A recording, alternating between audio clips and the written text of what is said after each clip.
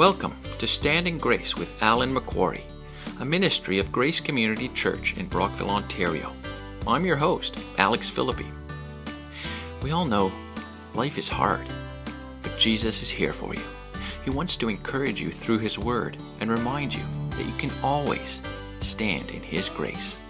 A number of years ago, I bought a house, and on that house there were a couple trees. I knew they were fruit trees, just didn't know what kind they were.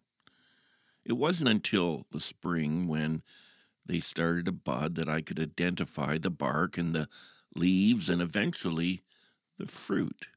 Then I knew exactly what they were. Well, you know what? That's a lot like you and I. Our lives are hard to identify if we are true believers in Christ or not until we bear fruit. But fruit is a natural result of being in Christ. If you know the Lord as your Savior, you bear fruit.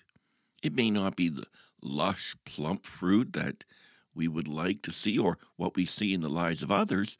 However, if you know Christ, you bear fruit because you are a renewed, regenerated person. In fact, that is the evidence of the Spirit of God indwelling you. And so if people say they're a Christian, and they may go to church and they may have all the lingo down right and all the songs, and they may just look on the outward appearance like genuine believers, but if they do not have the fruit that accompanies the regeneration, then in fact, they're not genuine believers. And so it is important to realize that fruit is the identifying mark of those who belong to Christ. Now, the reality is you don't see fruit in yourself. I have many people who say to me, I don't see any fruit in my life.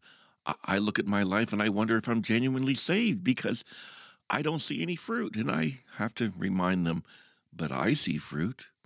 I've seen lots of fruit in your life. And so often when you look at your own self, you may not see the fruit, but others do.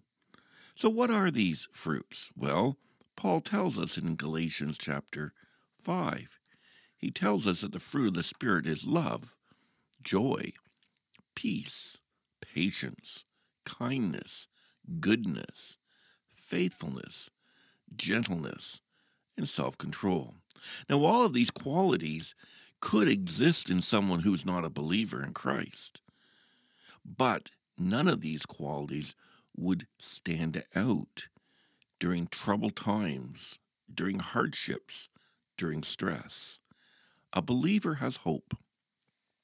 And if you know Christ as your Savior, you have genuine hope. Because your hope is not based upon your circumstance. It is based on the fact that you have a resurrected, living, reigning Savior in heaven who is sovereign over all things. And that is our hope. And so even when I go through great trials in my life, I can still have peace. That peace is not based on my emotions. It's based on Christ. I know that even in the storm, He holds the bow of the boat. Even when I'm at the bottom of the barrel, He holds the lid. So it gives me hope and gives me peace. And so these are the evidences of a true believer. Practically speaking, I have learned in my life and in my ministry that when people go through great times of distress and go through the darkest times of their life, a genuine believer shines greater at those times than any other. And someone who just says they're a Christian and goes to church even and wears a suit and looks good and yet is not a genuine, redeemed believer in Christ, when they go through troubles and trials, they crumble, they get angry, they lose control, they try to dominate, they do all the things that the world does. But they do not demonstrate in those times the genuineness of the relationship in Christ. In fact, I know in myself, there have been many times where I was shocked to see how people that I thought were mature Christians responded to the great trials of their lives. It demonstrated either a mass immaturity or probably even more accurately, the fact that they weren't believers to start with. Love. Love is not an emotion that we're talking about here. We're talking about loving hard people, loving fellow believers, loving Christ. That is the spirit that is within you. We love others because the love of God compels us to. We love others because Christ loved us when we were lost. It is not an emotion. It is not some ooey-gooey kind of love. It is a genuine compassion, love for those who are hurting, because we are very much aware of how much we have failed. Joy. Joy in the midst of sorrow. Joy in the midst of the deep depressions. Why? Because Christ stands with us. He undergirds us. He is the rock in which we stand on in the midst of the deepest storms. Peace, to trust the Lord. Patience, not to lose our temper, not to be bullies, but patience. Kindness. Oh, how that is often seen in the genuine believer and so evidently lacking in those who just appear or say they are Christians. Kindness is lacking. It is replaced with bitterness and gossip.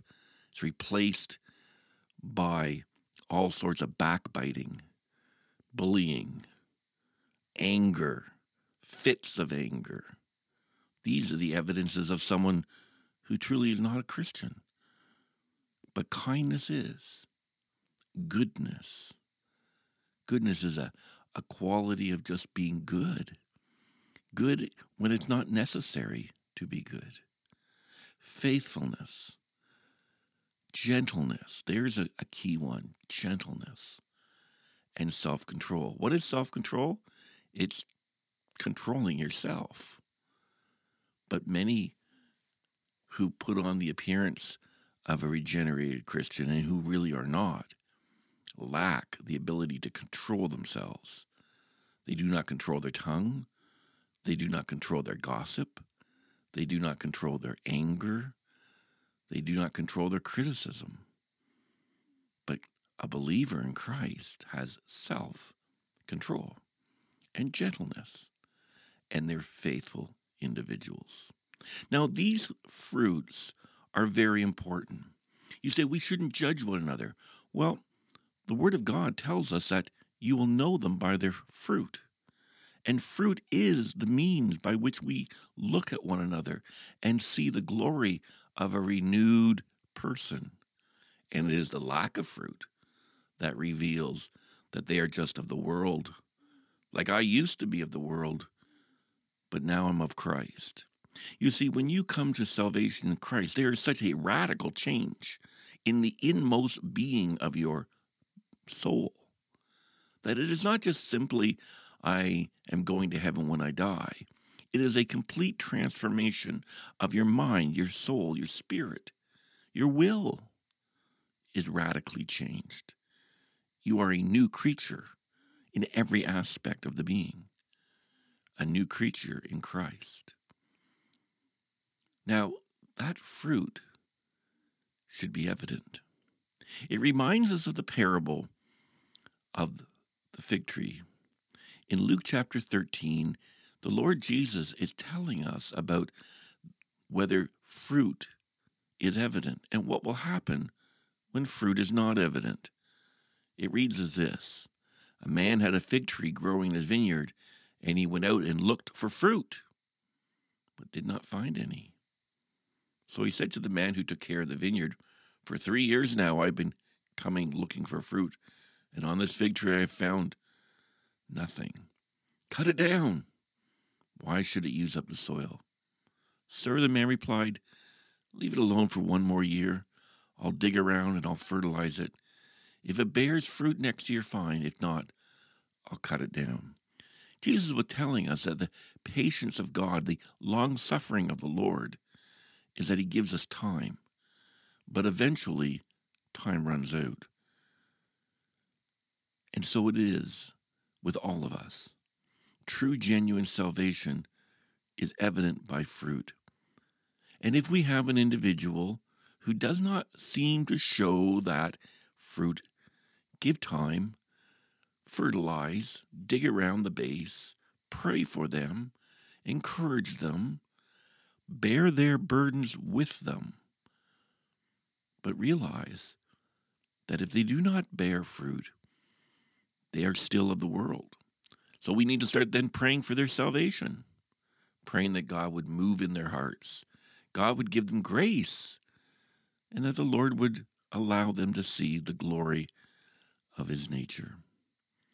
As we look at all these things, I am reminded of the fact that we are all unworthy, redeemed believers. None of us deserves our heavenly home. None of us should claim it as if somehow we have earned it. It is solely by the grace of God. And though I fail on a continual basis and continue to fail, the Lord knows that I am his. And I know that in the midst of all of my struggles, he's always there for me. Be encouraged today as you look at your life to know that if you truly know Christ, he's there for you. He's the rock on which you stand. And if you're not sure, ask the Lord, Lord, am I truly yours?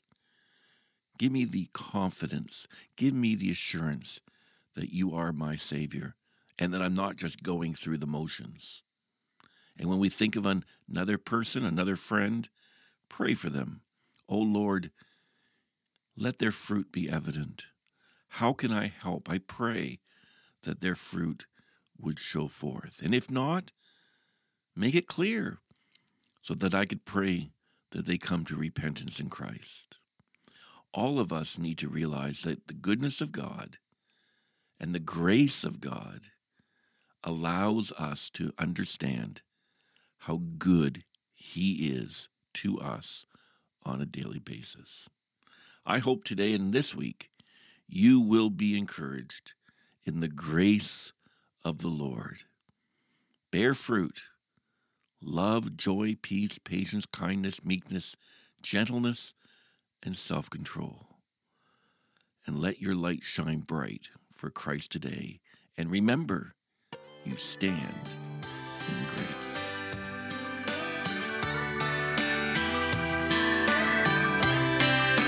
Thank you for being with us today on Stand in Grace.